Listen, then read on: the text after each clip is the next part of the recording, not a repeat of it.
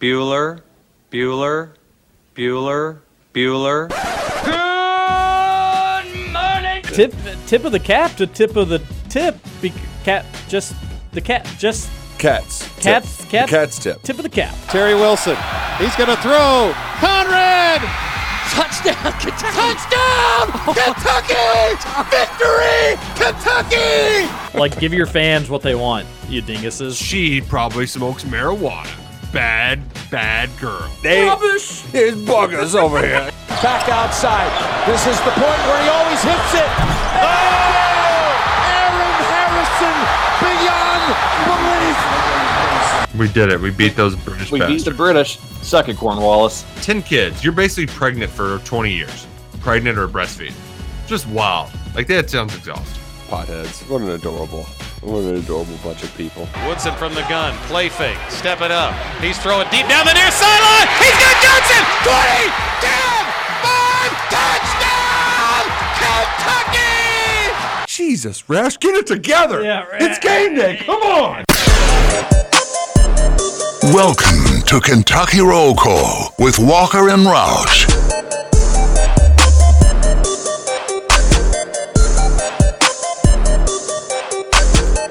Hello, everybody. Happy Thursday to you, October 20th, 2022. Scoots, I feel like we're getting on a little later every day. I know we had some hiccups this morning, but... No, we're only a minute late today. 7:06. Sometimes I make fun of the Rutherford show and Trevor show for not starting till like 10 after. And it's like, well, Trevor just doesn't want to work as much, so that's why they start later. We can't do that. No. 5 is okay. Yeah, no, we just... 6 is tardy. We had some things to work out this morning. We did. We're only a minute late. We did. I'm going to get into that here in a moment. TJ Walker, that is our producer, Justin Kalen, a.k.a. Scooter Dingus, a.k.a. Scoots, a.k.a. Hoosier Dingus, Scooter AK-47. Dingus, yeah, JK-47. The list goes on. And joining us, we are in studio today, Big Blue Drew. BBD, how are you, buddy? I'm doing fantastic. Good morning. Always great to be in the luxuries of the Big X Sports Studio. So, Man. Going great. Good morning, everyone. I'm going on a few rants today. Rant number 1, this studio. Boss man, if you're listening, if anybody's listening, if anybody's out there, SOS, save our studio. No lights on in the actual studio work. Now, you may say, well, TJ, why don't you bring your own light bulbs? 1, forgot. 2, do you bring your own light bulbs into your office at work? BYOL. My goodness gracious. So no lights. Secondly, whatever smell is in here that I am 100% convinced is like some sort of mold, something good, not good to be breathing in. It only gets worse and worse. Third, what was the third? Wi-Fi, the TV doesn't work. TV doesn't work because I was like, all right, we never watch the TV in here anyways. Very, very randomly do we put it on, and there has to be like a soccer match or something going on because it's 7 a.m. There's not much going on at this hour. Golf, we'll get golf on from time to time. Well, I'll say especially this, TJ, overseas. As we were walking in, we were greeted by the stray cat. Mm-hmm. The aroma immediately hit you. You held your cool pretty good. Mm-hmm. We came in. You flipped the light switch. Didn't work. And then by the time the TV didn't work, you were kind of at your bowling point, and it took 3, and I don't blame you. I was told on Monday the lights don't work. I was just, wishful thinking that maybe some light bulbs had magically reappeared or started to work again. Didn't happen. So last-ditch effort, this TV that we never watch, very rarely use, well, it's light. It would provide more light in here. Big Blue Drew is nice enough and just an all-around gentleman. Brings in breakfast again. He has, unfortunately, kind of fallen into the trap of, like, he's the breakfast guy, Yep. So he's got to bring the breakfast in. But he went... He really loaded up. Thornton's donuts that are just look delicious. Yes, they do. But Big Blue Drew also stopped by Dairy Queen. The best Dairy Queen around over here, for sure. So, I have a good Thornton story really quick, too, TJ. So I stopped into Thornton's because I've got to be on brand here if you're going to bring breakfast to Kentucky Roll Call. So I stopped at Thornton's, and, not only was it clean, everyone was friendly. I actually observed the person making the fresh sandwiches and things, recognize the customer by name and just be like, hey, it's Thursday, you got this X name. I think her name was Sheila. So Shout out Sheila. Made me feel warm and fuzzy. Not only do they have fire donuts, but they're going above and beyond in there. Yeah, that was a really nice plug for Thornton. Shout out to Thornton's and Kelly Leonardo and Alex Cupper. That is 100% true though. Whenever I've gone into Thornton's in the morning, it does kind of doesn't kind of wake you up where it's like, hey, look, the blue collar folk out and about, and I'm amongst them. It does, and I was out way earlier than normal today, like way earlier. My daughter had to be at school crazy early, and I was like, it's kind of like everyone you pass, you're just kind of like in some solidarity with them. Like, yeah, we're out crazy early. You really are. We got this together. So if you're not a morning person and you ever find yourself up early in the morning, pop by at Thornton's, get a feel for the blue collar lifestyle, and then just snap a selfie as if it's like everyday thing for you, and then all your friends on social media will be like, wow, this person's pretty blue collar. They go to Thornton's in the morning. They got it all figured out. Big Blue Drew's got it figured out by giving us this breakfast. What'd you get, Scoots? He's got even he knows preferences. He knows what we like and don't like. Yeah, I got the biscuits and gravy, and I'm come over for a donut here after a while. Thanks, Drew. Means a lot. Yeah, we're gonna. We love having you in because you feed us. One Thornton's donut fills me up. True. So, that with the Dairy Queen breakfast, I may have to get rolled out of here. But it is bulking season. Summer beach body. I've put that away for the year. I mean, I was rocking Big Blue Drew, just Pelotron and left and right, looking like a total stud. Now I can really let my hair down, let myself go. Understood. Totally fun time of the year. So that's rant one. We bring in special guest Big Blue Drew to a studio that is quite literally falling apart, but he still loves us, I think. You accept us for who we are, not how we look. Yeah, I don't judge a book by its cover. And when I walked in, the aroma that hit me originally, I thought was greatness.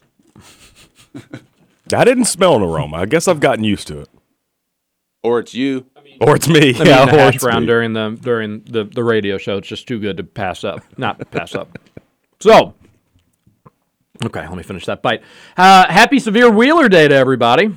Woo! To all that celebrates. Is this another Matt Sack thing? Yeah, it is. I didn't realize that. Sack pack. The Sack Pack's at it again. Well, I'm a huge celebrator of that. Yeah, you are a big. You're one of the probably.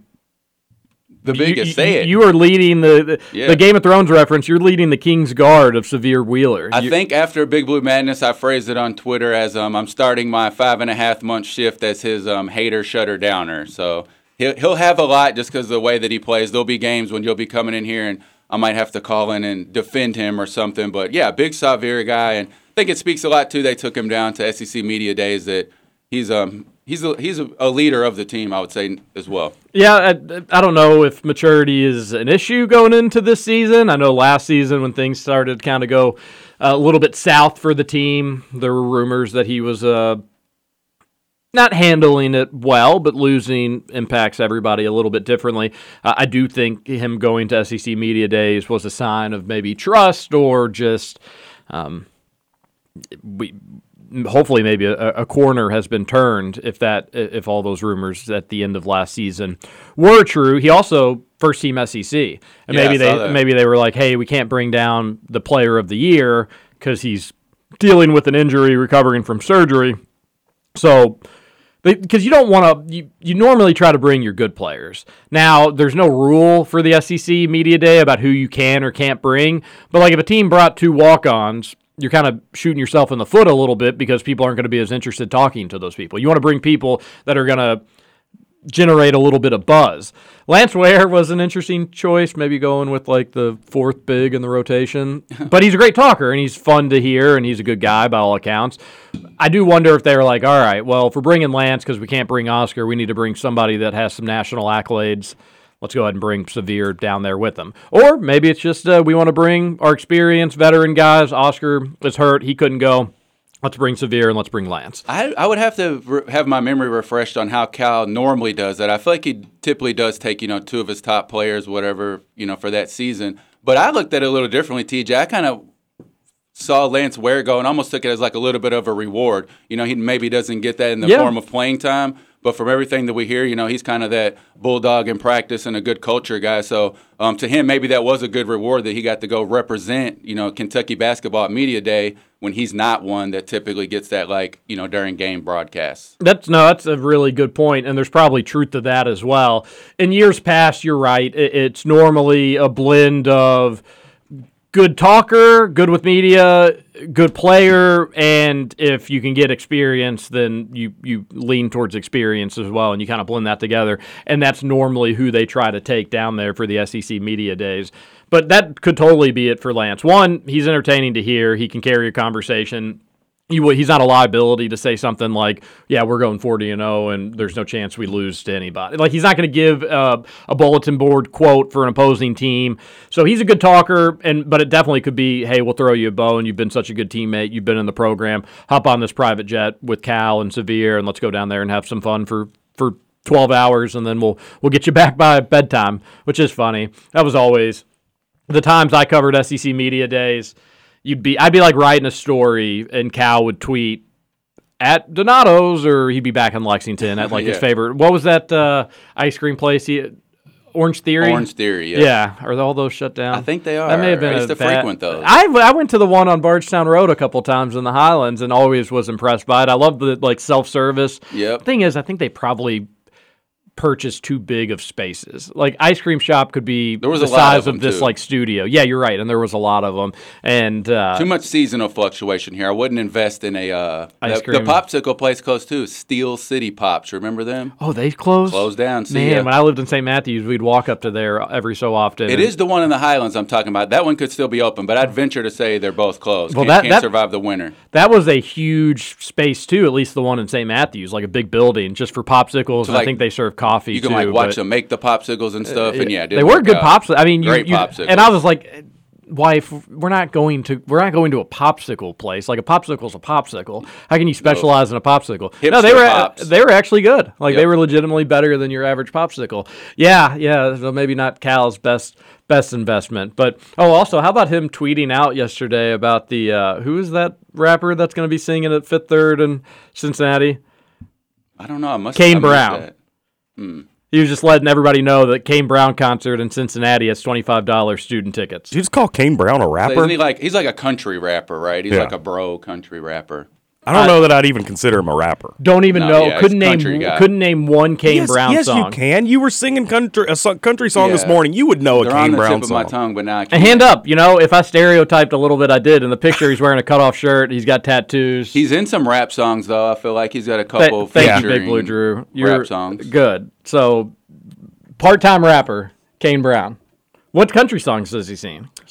You've heard... What's the big one, Justin? Heaven was a big one for him. You would know that, TJ. Homesick was a big one. You would know that one. Can we hear some of them? Heaven for sure. I just the hooks on. Sing it, Justin. I was singing Darius Rucker, not a rapper. I can't remember how Heaven goes, but you know. Oh, such a popular song. It was popular. I mean, I'm not a huge Kane Brown guy. Is it the one that's like? Is it the one about visiting heaven for a day? No. What are you laughing about that? That's a country song. All right. It's like, if I could have a guest pass to heaven. I'm not familiar with that one. Yeah, well, something like that. Okay, so Kane Brown, great country artist. Definitely not a rapper, but we don't know any of his songs. Great radio here. It happens. Literal radio, too, and it's the music. Famous Friends. There you go, TJ. You know that one. What's that? Famous Friends. How does that go? I got some famous friends you never heard of. Oh, yeah. You know that's the one about, like, the teacher of the year back in his buddy holds the quarterback record. Yeah. That song, it doesn't send a good message. Is riding a bull man named Fu Manchu part of this song? Isn't that something like that, too? Not familiar. That's the song about the people. I think that's Tim McGraw. Yeah, they all blend together. It's all. Anyways. SEC Media Days. We will probably talk a little bit about what they discussed. Arkansas fans got their diapers all wet because Cal said he tried to veto playing Arkansas twice. Obviously a compliment to Arkansas, but their dumb idiot fans couldn't take it that way. He's scared? They're scared to play us? I'm glad he finally admit they're scared. That's a good Arkansas accent. I don't know, actually. I just liked it. A little bit of what we in the business call a joke. A compliment joke, even. He's complimenting Arkansas by saying it's going to be a difficult game to play them twice. So that was a little soundbite that got all the Hogs fans all hog wild yesterday. But the big news from yesterday from SEC Media Days, Calipari saying that Indiana and UK have agreed in principle to a game starting, 24-25 or 25-26? I believe 24-25. Get some, Scoots. Come TJ, on. The pure just fate chance that Big Blue Drew would be joining you in studio, already scheduled the day after this is announced. One of my biggest passion points of college basketball discussion around Kentucky just proves that there are basketball guys. So I'm excited to discuss this. It does move the needle for me, despite Indiana being quite irrelevant in the college basketball scene right now, if you ask me. I'm excited that the series is back on, and I think that'll be fun. Regardless of if they're good or not, if we're good or whatever, I just feel like tuning into that on a Saturday, beat Indiana, I'll feel good, so I like it. But Big Blue Drew, all the other Kentucky fans say that it doesn't do anything for your all schedule, and it's Indiana is irrelevant, and they shouldn't be on the schedule. I've been beating this drum for years and years and years. I think that people should take 15% of their Louisville hate, redirect it to Indiana, and things, the world would balance out a little bit better. So I understand that rationale a little bit, but I'm not one of those people. I like Indiana on the schedule despite their vast irrelevancy. 25-26. So obviously it wouldn't be this season, wouldn't be next season, which would be 23-24, wouldn't be the following season, which would be 24-25. It'd be the season after that. Cal won't even be there. So you're in that Most camp, likely TJ? Cal will not be there. That was kind of a sentiment of yesterday too, is that this is on the books, future dated like Avatar 3 or something, because maybe Cal's position that because, hey, I'll be out of here, I'll hold my word and never play him. Yes, I do. I think that will happen. I think that Cal won't be around, at least when that game goes to Bloomington. Maybe he'll coach the one in Rupp, or maybe he'll coach a neutral site game, but he will not be there when they go to IU, because it does seem like it's going to be part neutral, part home and home, which is whatever. Rick Bozich wrote a column saying, whatever they do, you have play a game in Louisville, play a game in Indy, but you cannot exclude the campus venues. I just don't know when the narrative switch that IU Kentucky has to be played in their home arenas. It's just not where that rivalry was built. It's not where the animosity of this rivalry became what it became. It happened because you had Kentucky and Indiana fans mingling amongst one another every single year for a span of nearly 2 decades, maybe even longer, of neutral site games. So this idea that it's got to be home and home, it's just not really rooted in reality. I think the majority of the games between IU and Kentucky have been neutral site games. Not very few, but the majority is neutral. I'd say, I'm just guessing, probably 60-40 percentage-wise in terms of neutral games. There was a stretch between like 1990 and 05 maybe where all they did was bounce back from Louisville to Indy for like that 15 91 to 05, it was, neutral site games every single year, Louisville, Indy, Louisville, Indy, Louisville, Indy. They were always packed. They were always well attended. You had the line right down the middle, similar to the Red River shootout or Red River rivalry in terms of, did you see the pictures of that one this year, Texas and Oklahoma football game? No. Texas won like 49-0 or whatever. So like by the fourth quarter, it was just one side. Shame. One side of the stadium was completely empty, and the other one was completely packed. It made for a really funny visual, but I don't know where it has turned that these have to be on-campus games. Really, in reality, there was only, when they did that on campus from 2006 to 2011, there was only one good game, period. One good game. There's only one of them, and it was the Watch Shot game, and it was a good game. But this idea that it has to be home and home is ludicrous, although it seems like they're going to go that way. But it's 100% true. This is a program in Indiana that has been to 3 Sweet 16s in the last 2 decades, and there's no guarantee that they're going to be anything special when Kentucky starts up this series in a few years. It's a washed-up program. Kentucky doesn't get anything from this game. Nothing. I mean, besides the satisfaction from a rivalry win, it's really a close geographical win, which I like. If Kentucky beats Ohio State, I'm going to be happy about that as well. But the Gonzaga game, you can almost guarantee every time they play Gonzaga, that's a signature win that's going to look good on the resume on Selection Sunday. I've beaten this point to death. I've talked about it a lot. Indiana means a lot more to them than it does to Kentucky. Why throw them a bone? A couple of things for me, TJ. One, I think what sparks my passion for this a little bit more is the insane spin that has been put on this whole situation since December 10th, 2011, Watt Shot Day. And that's the fact that you could have easily spun this, TJ, as Cal will play him anywhere but one place. He'll play anywhere but one place, and kind of put all the onus on Indiana as the one that's ducking because they're only willing to play in one place. But no, we've chose to do it the other way, which is bash Cal for, and you could make Cal gets bashed for everything. Right. And even his own fans are too willing and eager to do it when given the opportunity for a variety of reasons. But most people, it goes back to the fact that he kneeled, or he didn't kneel, he allowed his team to kneel, and they just have a grudge against him. But you're right. It is funny how it's been painted, but it's painted that way because it's a Calipari thing. UK agrees to go play Gonzaga, have probably the number 1 and 2 team, number 1 and 3 team, 2 and 3 team play each other this season, and you still had national media say, wait, it's not going to be at the Kennel? Gonzaga's going to get a chance to get double the amount of fans in the arena? Oh, that's not fair. That's not fair. Another element of it, too, is, and it sounds, when you talk about specifically with the Indiana-Kentucky rivalry, it comes off as like, making excuses or whatever. But just the simple element that I do think you can put a lot of stock in playing in a neutral site to prepare yourself for an NCAA tournament. If Kentucky goes and plays Indiana at, Gainbridge Fieldhouse in Indianapolis, that simulates an NCAA tournament game, the same place they lost to St. Peter's in. So you can't convince me that there's not value in playing as many of those type of games as possible from a routine standpoint, pregame, shoot around, the line of sight for shots, whatever it is. So I do like as many neutral court games for that reason, just because it does simulate the tournament. And then the biggest thing to me, TJ, is that playing Kentucky at home, if Kentucky puts pen to paper saying they're going to come play you at home and you're not in the SEC, that's a huge reward. Mm-hmm. They're doing you a favor. Mm-hmm. No matter who you are, that is them throwing you a bone. It'd be the same as Alabama football. You mean to tell me now Indiana's not going to be able to use this as a recruiting tool? You don't think that it's going to be nice that knowing they have Kentucky on the schedule coming up?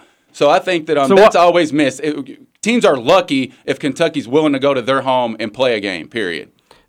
Spot on. And I don't know why Kentucky throwing a program a lifeline like that, you do it to one of such a whiny bunch of losers. Here's what I like, TJ. Now that you've made your case for it, and I'm kind of with you on a lot of stuff, so I say let's just smash them and obliterate them for whatever this contract's going to say, and then let's go on a long drought again and not play them, because I think we'll have the upper hand in the argument there, because the super recency of this rivalry is what you'll hear, they have won a tournament game before us. They beat us in the tournament, beat us the last time we played, things of those nature. But I pray, TJ, that they acknowledge any part of the 2012 college basketball season when Kentucky goes to Assembly Hall, because it'll just be too good to be true. I mean, they will 100%. Yeah, if you don't think they're going to play that. They wrote a book about it. They will 100%.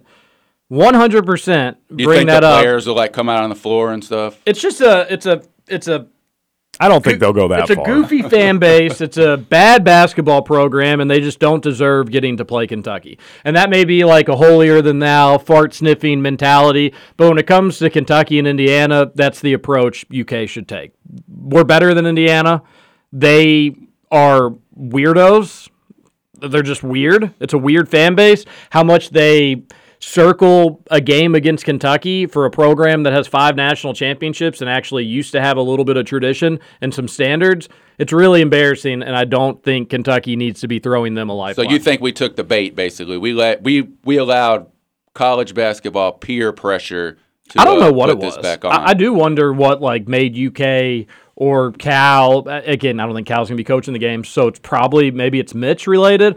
I do wonder when eventually they were like, all right, IU, we're ready to talk now. My theory is, Cal, TJ, because I think you've seen a lot of different, just little small tweaks, you could say, after that devastating loss last season. And you have to assume that Cal was like, somebody talked to him, or he just self-discovered that I'm going to do some stuff differently. For one, you've been hearing a lot about his how he's disclosing injuries. I think you've seen a little bit of difference of that. He's not being as cute with that. We know he at least tried to say he was revamping Big Blue Madness, the home schedule. So I think he's been given the feedback and he's trying to do some stuff, and maybe he thought this one was like a big 50 caliber thing in his ammunition belt to Maybe really so. win everybody back over. Maybe so. Just like hold a carrot out in front of people and say, "Hey, here's just something to get excited about. Look, we're releasing big news left and right nowadays." And secondly, the revamped Big Blue Madness. I do wonder if it was as simple as, "Hey, we got a 5-star commitment at Big Blue Madness." And if that is it, then if you go into Big Blue Madness every year thinking like, is somebody going to commit, as you mentioned the other day?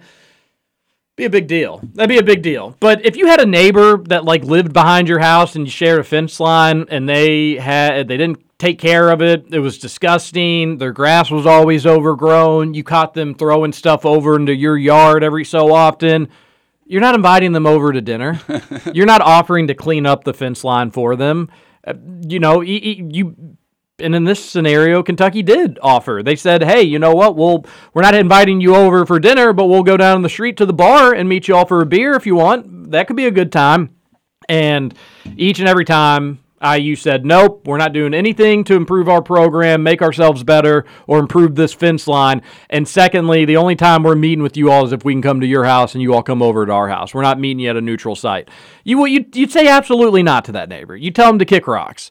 And that's what I think Kentucky should do in this regard. A beautiful, beautiful mansion and property line spoiled to the north by a bunch of dorks that haven't been relevant in a very, very long time. That's a good analogy. We're like raising their property value. We're allowing you to live on our nice street, and now your garbage house is, looking decent on Zillow. So you're welcome. You're welcome, Scoots. Scoots, why don't you say what you want to say, buddy? Because I don't really know what to say at this point. Yeah, I mean, you all are just stuck in your mindset the way it is, and it's like then convince me otherwise. I can't is the thing. There's so few things I would dig in. This and Terrence Jones being so underrated are my two things. I mean, first of all, I just hate the way, and this is never going to change. So I'm not trying to change you at all. I just hate the way that you classify the Indiana fan base as a whole, because that's just so unrealistic to how it actually is. What, weirdos? Yeah, are there dweebs in there? Are there weirdos in there? Look at the way you acted in 2012. Look at the way you act when you beat anybody good. You act like dweebs and nerds. But you act like you're Northern Kentucky, not Indiana. You're taking 17 or 8,000 students and 9,000 fans that were there that day, and you're just making this whole scenario in your head of how Indiana fans are, and I just don't think that's right. And I can't convince you otherwise. When you're talking about 60% of your in-arena attendance, what else would you categorize that as? TJ, you would run across 90% of Indiana fans just like me, and you're okay. They're a decent, good person, not a weirdo, not a freak, not Scoot, I know that there are good people in the Indiana fan base. I'm talking collectively as a home court environment. You all are dweebs and losers. I have a tangible You example. are not a dweeb or loser. You're a good guy. You're a good fan. Some would say maybe you're not, since you're not really an IU football fan, but we can save that conversation for another day. I'm talking collectively as a Assembly Hall arena, dweebs, losers, geeks, nerds. I mean, I'm okay with even at this point, and I told you all this a couple weeks ago. I don't even care if we play at home. I don't care if we go to Rupp. I don't care. Just good. Play, that's just the mindset play the damn game. Because if it meant that much to IU, that would be the mindset. Well, and that's where I don't understand your all's mindset of not wanting to go to Assembly Hall. I get what happened last time at Assembly Hall. Trust me, I do. But I don't understand, because at this point, just play the damn game. Y'all can play in frickin' Alaska for all I care. Don't deem it worthy, Scoots. However, if Big Blue Drew's right, but if you understood what happened in 2011 and 2012, it was the year 2011, but it was the 2012 season, then how can you say you don't get it? If you say you understand, then how can you say you don't get it? I mean, because it was a one-off. It was a buzzer-beater shot. Indiana wins that game by 10. The floor doesn't get rushed. Cal and his players aren't in trouble. In the middle of that scrum, Deron Lamb makes that freaking free throw. It's a completely different game. And again, it was like we gifted you a program. It's like we energized your program. Kentucky energized your program. Gave you a gift. Gave you a Christmas gift. And what you did is you opened it, you took it, you treated it like $1,000, and you're like, woo, got $1,000, and then you spit in Kentucky's face. Maybe quite you should have, because a bunch of Kentucky fans got spit on. And now they're giving you the same opportunity, which is another reason I kind of understood it from Cal's point of view, because you don't want to lose that game again with a highly ranked team. But I have a tangible example for our side of the room here, Justin. We're this far along in the conversation and haven't even mentioned the dorky candy stripe pants. It's true. And we're 10 minutes into this thing. If you all didn't want us to take the gift, you should have gifted us an empty box. That's your all's fault for giving us a gift. It is our fault for losing. And it's your fault for not playing. It is our fault for losing to you dweebs. I do agree with that. That's the most true thing you said. Like, but, you all were but at- Scoots, answer me this. If this game means so much to IU, why wouldn't you all play it at a neutral site when UK offered a neutral site in the following season? The next season, Kentucky said, let's work up a 4-year neutral deal, Indiana, Louisville. Kentucky even said, you know what, we'll all do Indianapolis. We'll do all Indianapolis. If you're so scared of neutral, we'll come to you for all of them. UK offered IU a spot in the CBS Sports Classic. It'd be a much better event if you had IU instead of Ohio State. You know that. Oh, yeah. If you had UK, Indiana, UNC, and UCLA, holy smokes, that'd be better than the Champions Classic. And the ratings would prove such. But no, it wasn't good enough for IU because IU, the babies that they are, said, we only playing if we get to play at Assembly Hall. We won't play in our arena. So, I mean, you'll have to talk to Tom Crean about this because that was his decision. But I like that what he offered. Like, I don't understand how that's not the perfect fit for everyone. Like, neutral, home. That way, every 4-year student, whether it's an Indiana student or a Kentucky student, gets to see a home Indiana-Kentucky game. And I don't care if it's a 30-point blowout one way or the other. Every student should get to see that game. But there's not a history of a home and home. I agree. It's like my grandpapa watched Kentucky and IU play home and home for 30 years. If anything, it's the opposite. People have their traditional stories of going to that neutral site game. Specifically, we hear them here in Louisville. Oh, I'm one of them. I was at several of those games over the years when I was a kid. And I like I said, I'm okay with neutral sites. That's fine with me. I just want them to play the damn game. Yeah, you keep kind of, no offense, you keep kind of switching. You were like, I want them to play the damn game, but I don't understand why they wouldn't have agreed to the home and home neutral. I don't. Because Kentucky didn't want to go back to IU. It's not hard. That's why. That's why Kentucky didn't agree to it. Based off one game, which is what's so frustrating. But IU shouldn't act like such idiots. No offense. Kentucky shouldn't have lost the game. They shouldn't have lost the game. Should have played better. They shouldn't have lost the game, but even if they had lost the game, even if Kentucky had won the game like they were supposed to, Duron Lamb, UK's best free throw shooter, misses a free throw there that makes it a 2-point game instead of a 3-point game, brings the loss into the equation, and we know what happens next. But if it means, like, let's just categorize it here. Kentucky, we'll play IU. We want it at neutral court. If you want to play, sweet. IU, we want to play so bad. It means so much to us, but it has to 100% be on our terms. Otherwise, the game's not happening at all. And we'll blame Calipari. Totally. And we'll blame Calipari for it at all. So if you're categorizing it, Kentucky says neutral site. We'll play out. You'll play an hour away from your place. Sounds good.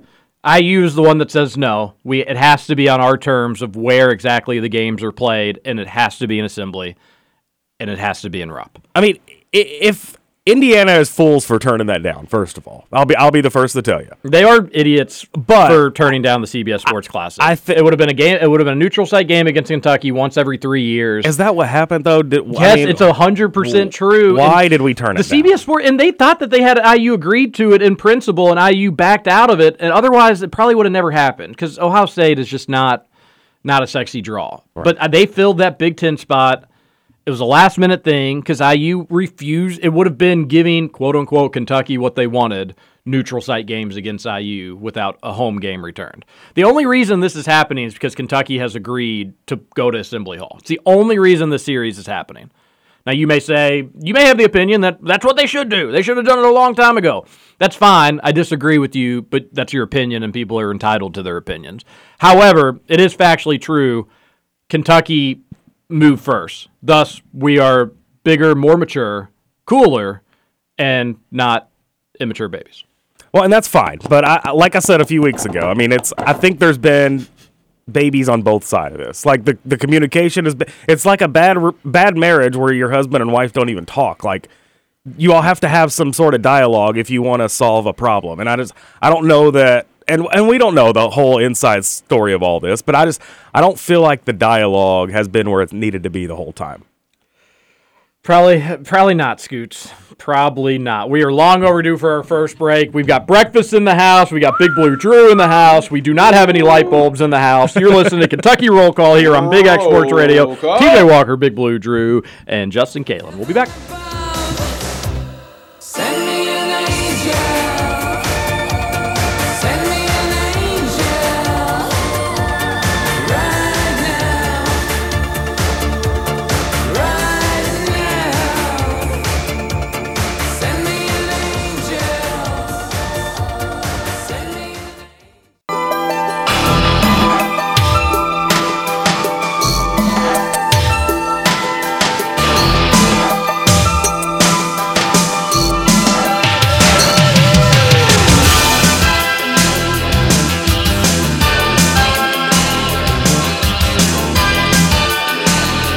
What is this coming back in? Oh, did you pick the music again today? I picked the music. I don't know if anyone's. So we're not having a Country Thursday? No Country Thursday. Oh, I was looking forward to Scoot Bootin' Scoogie. Big Blue Drew overrules Country Thursday. Man, maybe next week. Especially when he brings breakfast. He can play That's whatever true. music he wants. That's true. That's a good point. So what was that coming back, Big Blue Drew? So that was title tracks from the cult classic 1986 motion picture Rad, starring Bill Allen as Crew Jones. Lori Loughlin's in it. You've never seen the movie BMXers, man? No. Hell Track? You've never heard of Hell Track? Sounds horrible, to be honest. Wow, I've never even heard of the music or heard of this movie, if we're being honest. The first one you played, Send Me an Angel, that's in quite a few 80s movies, but I feel like I really just take a lot of inspiration from late 80s movies. I don't know what it is, but that's just me. The movie Rad? Oh, Rad. There's got to be some texters out there. Get on in here. 502-414-1450 if you've seen Rad. Great movie. Are you a fan of Tiger in the movie? Tiger in the movie. Or Crew Jones? Oh, Crew Jones. Yeah, absolutely. No, Crew Jones. Yes, absolutely. Bill Allen, again, name in the movie Crew Jones. Yes. Just, oh, gosh. They got a 42 on Rotten Tomatoes. What do you think about that? Wow. Out of all the things we've discussed, I'm speechless on that. But I mean, TJ, think about it. We're talking small town Washington. You're just a kid. You're riding your BMX bike. You're thinking about going to college. And then the biggest BMX race, around comes to your town, and they build Hell Track in your backyard. So you can't listen to your mom and go take the ACTs. You're going to Hell Track, and maybe he wins. You'll have to tune in and find out. Is that what got Lori Loughlin on Full House, you think? Probably, yeah. I think, yeah. That really springboarded her career. Her big break, a lot of people. That to me is definitely bigger than Full House, but I know she was on that as well, that little show. Whoa, let's take it easy there. Also, just every time I see the Warriors doing ring ceremonies or winning or having fun, I just think of my boy Bob Saget, R.I.P. Man, that took a dark turn so from sad. Rad. So sad. Speaking of NBA, did you see Damian Lee, former U of L great that they said they lied to and did a "We Have Your Back" propaganda campaign when in reality they just took an NCAA tournament away from him for no good reason? He had the game-winning shot for the Suns. Did you see that? I saw his name popping up a lot this morning on Twitter, but I did not realize that was why. It was a pretty wild shot. Suns won. They won. Gosh dang it! Oh, I forgot I need to. They make my came bets. down from big. So Devin Booker got the best of Luka then. Yeah, Luka had More what points seemed to be like a 28-footer for the win at the Horn, and it went just short. It looked like it was good. The NBA truly is amazing, man. Every time at this year, TJ, for infinite years, I say, I'm going to watch more NBA this year. I'm going to watch more. Didn't their slogan used to be like the NBA, like where amazing happens or something? And yeah. I truly believe if you watch enough, it really is incredible about how many unbelievable finishes and just the plays that you see is unreal. Yeah, I do the same, that I tell myself that I'm going to watch more NBA this year, and then college basketball starts, and it's like, okay, well, that's the basketball I'm getting. Yeah, they've played 14. This got 70 games ago. Who cares? They are really different games. College basketball and the NBA are different versions of the sport. Exactly. The freedom of movement. My family gets sick of me hearing, and when we do randomly tune in for a few minutes of an NBA game, just the freedom of movement and allowing the players to use their skills. If they're faster than you with the ball, that's what it is, as opposed to college basketball where you just never know from night to night, and which is why Calipari freaks out from time to time. Are they going to, let you put the hands on the driver's chest, or are they not? So you're right, totally different game, and NBA, much more beautiful to watch. Disagree. Yeah, see, I also kind of disagree. I don't disagree with everything you said. I just find college basketball, NBA is a version of basketball by itself. Mm-hmm. Olympic basketball is not like NBA basketball. International European basketball is not like NBA basketball. College basketball ain't like NBA basketball whatsoever. And obviously high school, and the further you go down closer to college than it is to NBA. NBA, it's just they are so good. Yeah. And can't press. 9 out of the 10 guys on the floor at any given time can knock down 24-plus footers. So you can't overextend your defense because you'll get blown by. But then if you kind of play off, it looks like lazy defense, and they just knock down threes right in front of your face because they're that good.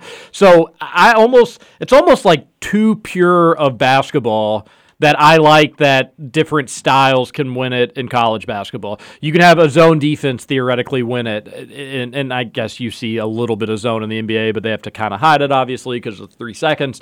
But you could have a zone team potentially go far in the tournament. You could have a really good shooting team in college basketball, which we've seen. You could have a team that's not a great shooting team, but they just have a dominant big man and they got hot at the right time. You can just have so many different forms of winners in college basketball that it truly does come down to chemistry. It does come down to coaching. Generally in the NBA, it's just who has the best collection of the best players. Or who has the best last 5 minutes of the game. Yeah, and there's definitely a huge... and you got to have great shooters, obviously. You're not going to have an NBA team that's going to win the championship not shooting the ball really, really well. But I just feel like normally you can go to an NBA roster of an NBA champion and be like, well, that's the second best player in the NBA. He's probably the 6th. That's the 9th. Like, no duh, they won the NBA championship.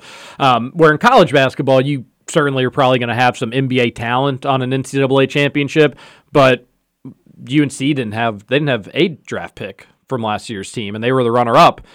Kansas, I think, just had Obaji and Obaji. I don't know. Did McCormick? I don't know if he ended up getting drafted or not. But like that wasn't a team. The other kid went. You get what I'm saying? Is that, like, I know what you're saying. Those teams weren't the most loaded NBA talent teams. They were just really darn good college basketball teams that played their best basketball at the right time of the season. And a big argument for college basketball, too, is the fact that it is so true. I mean, NBA, you might as well not even turn it on until like maybe halfway through the fourth quarter starting, because no lead is safe. And that really is when the games are won and lost. So it's a little bit I like college basketball from that aspect. There's nights when we can talk about how Kentucky, they're going to go down to, I don't say South Carolina, wherever it is. They're going to handle them. And then within like the first 2 minutes of the game, you just immediately know things aren't going to go the way that you thought they were going to go. And that's not typical of the NBA. It's usually pretty well scripted. Yeah, and people could say that probably about college basketball to some degree, but NBA really does just feel like I'll turn on the final 3 to 4 minutes and I'll see all I need to see, or it was already a blowout and those final few minutes didn't matter. College basketball, I don't know. I just feel like what happens at the end of the first half matters. Like that could actually play a role in how the rest of the game. Like I feel like college basketball, just the course of the game, the ebbs and the flows matter more than the NBA, where it almost just seems like the players themselves are just going through the motions. I know that's not the case, but it seems that way until the final, again, 5, 4, 3 minutes, and then it's like, let's turn it on. But they're playing an 82-game schedule. You wouldn't want, it's not realistic for them to go all out every single night. They got to take some breaks here and there. The only difference is, or the big difference for me is, like that Phoenix game last night's a great example. They were down, I think, like 25 points in the second quarter. Thought about betting them live, and I was like, yeah, there's no way. But I should have known better because it's the NBA. Whereas in college, you see a team down by 20, 25 in the first half. Rarely does that team come back and grab the dub. Yeah. And when it does happen, it's like, huge story. Yeah. I guess 25 points in college would be a big story too, but more common, I would say. I wonder if our opinions will change. I like to say when Louisville ever gets an NBA team. And, we kind of have a few years of attending the games and seeing how our views of how college and NBA differs. And I've talked to Dan Issel about that. He's like the head of NBA to Lou and losing steam here over the years. But I still like to think, TJ, at some point I will take my kids or like my grandkids to an NBA game. And if not, if I'm long gone, maybe they'll take like a cutout of me or something, or probably like a hologram by then or something. I'm going. As long as it's not as creepy as Harry Carey's hologram. Did you say just a NBA game in general? No, like Louisville has an NBA the Colonels, team. Yeah, the Colonels. Or whatever we would call them. We can call them whatever we want. That would be so sweet. I need an NBA team. I take that back. We can't call them whatever we want. I've lost my spirit and enthusiasm of that actually being a possibility. Louisville, unfortunately, just keeps moving further down the totem pole in teams to get an NBA team. Not where they should be at the top, but it's all a leadership thing. And I don't know. And billions of dollars and that's a leadership, cohesive that's a leadership thing. Actually, I think the money is actually not as big of an obstacle as some of the other stuff. But hey, don't sleep on TJ of WNBA could come before then. We have a great women's. I don't like your facial expression. Yeah, I'm not going to get excited about a WNBA team. I'm not a WNBA fan. That's fair. If it makes people in the city happy, that's great. I know a lot of people go to the NWSL games and enjoy it. They stink. They need to get better. But that'd be, if it's good for the city, I'm happy for it. But it's not going to move the needle for me. Maybe my daughter will end up loving WNBA, and it'll be a huge deal for her. And then in which case I will be happy that they come to town. But no, I would much rather prefer an NBA team if we're. Oh well, yeah. I mean, I would prefer one as well, but I think I'm a little surprised there's not already a WNBA team in town. We have a great shout out Jeff Wallace from Louisville. I mean, you really can't knock the job that he's done because the women's basketball culture in Louisville is really strong. I mean, you could almost put them in the WNBA. I think they were ranked 6th in the preseason.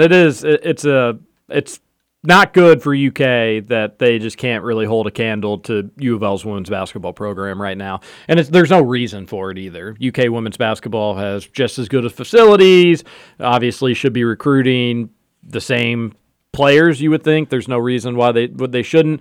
I mean, in fairness, there's probably maybe, 2-3 programs that can say that they have done that. As opposed to Louisville the last 5 seasons or so. Yeah, but that's your rival. You need to be up to snuff with them. Otherwise, it's not where they need to be. Same with baseball, but we don't need to go down that road. I want to get to I'm gonna start doing a better job getting to the Thornton's text line earlier, and we're gonna do that right now. We love Thornton's. Big Blue Drew brought in some Thornton's donuts for us. They look delicious. Stop into a Thornton's today. Remember, they've got fruit, they've got sandwiches, and all around good stuff from our friends at Thornton's. The first texter says, this Robert needs to be a guest host. I'm not sure which Robert. Robert, our listener? Bobby Knight? Well, I don't know any other Roberts associated with this show. Well, when some of our listeners were like, you all need to do a call-in day and give us enough heads up. That way we can plan for it. Interestingly enough, this text did not come from Robert. Came from someone else. Maybe a friend of Robert's. Maybe so. A texter says, this guest host sounds like a non-South End Roush. I'm from the South End. I think they were talking about SAC yesterday. Okay. These will be, the majority of these will be from SAC, or regarding SAC. That made me nervous yesterday. Although, what does a non-South End Roush sound like? Yeah. I guess Matt Sack. Matt Sack, yeah. Look at the responses here to what was an obvious joke, and it was the Calipari tweet from an Arkansas reporter, or the Calipari quote from the Arkansas reporter. He tweeted it out, and it was Calipari, I voted against us playing Arkansas twice this season. It was a funny, just reading the replies from the Arkansas fans. Good stuff all around there.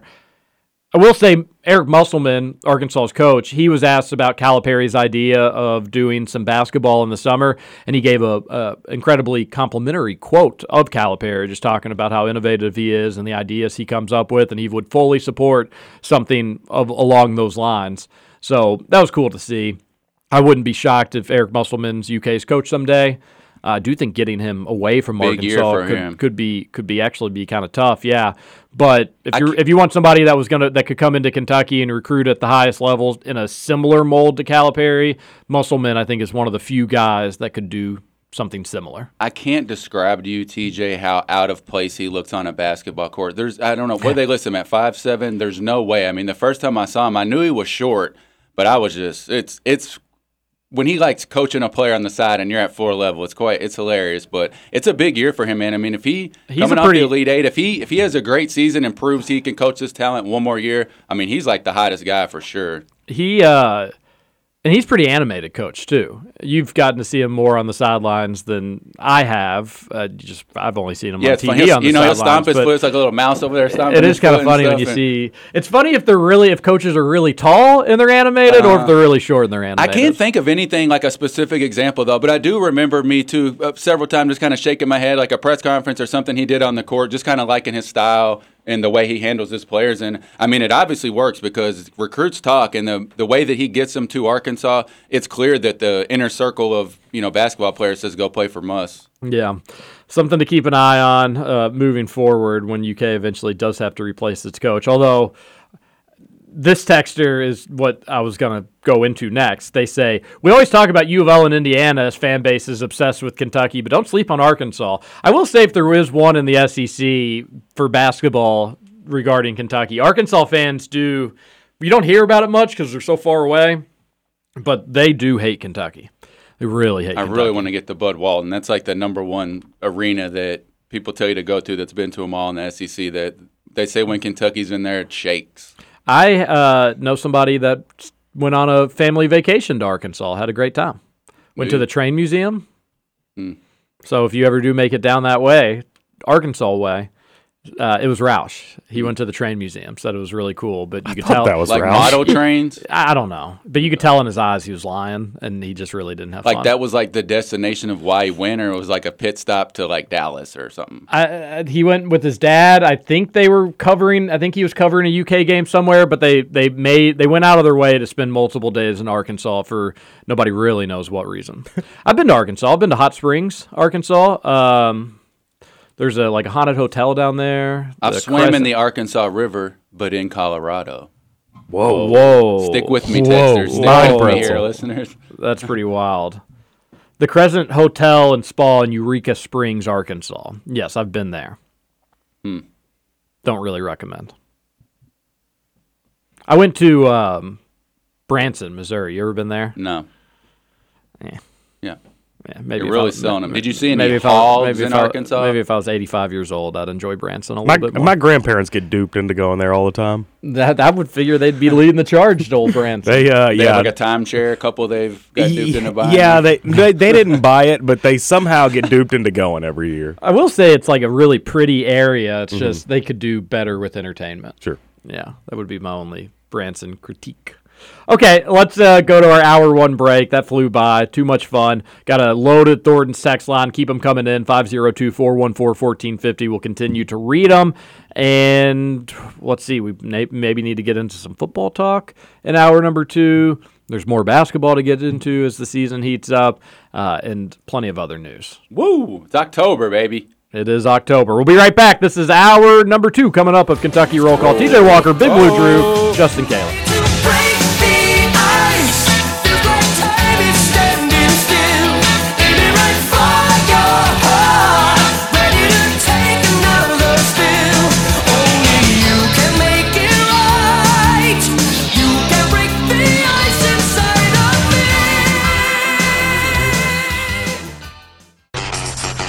Over? You say over? I ain't heard no family. Welcome back for hour 2 of Kentucky Roll Call Nothing is over until we decide it is. with Walker and Roush. We're just getting started, bro.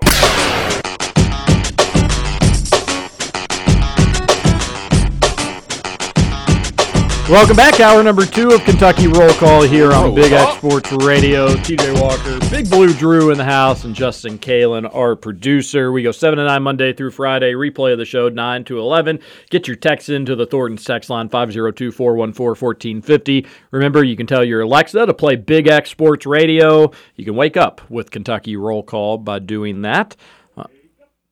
Oh, your mic wasn't on, unfortunately. You want to try it again? Now, is the joke passed? Wake up! There you go. Yeah, it did pass, unfortunately, though. What else do we got going on for you today? Big Blue Drew said during the break he wants to give something away today. Oh, wow. I might. Let's if you follow me on Twitter, maybe if you've even seen me out and about in SEC country, you know I frequently hand out what I would consider to be like giving you like some Apple stock in the early 90s. It's true. Which are Nick Richards rookie cards, basketball cards, trading cards. So Nick Richards saw a monster night last night. I mean, lowest hanging fruit ever that Nick Richards is going to be Bill Russell-like. So get in on here. What do you want to do? How should we give them away? I got a couple. We should do like best text maybe or something. However you want. It's your world. All right. I'll think on it in a moment. Maybe something to do with Severe Wheeler Day. We're going to do something when we can get the podcast listeners in. Okay. So maybe, let's just do, if any text really blows me away, good text, we'll maybe do today and tomorrow then. Yeah, we could do that. And maybe so by Monday, because I'm planning to stop by the luxurious Roll Call Studios next week, hopefully sometime as well. So we'll give them away, and we'll do it based off the three of us will vote. Great text. Okay. They're prisms, too, for anybody that follows trading cards. These are some good stuff here. Nick Richards prisms. We got some colorful ones. They're very colorful. May even have an auto for. Do not forget that they are prisms. Yep. Oh, it matters.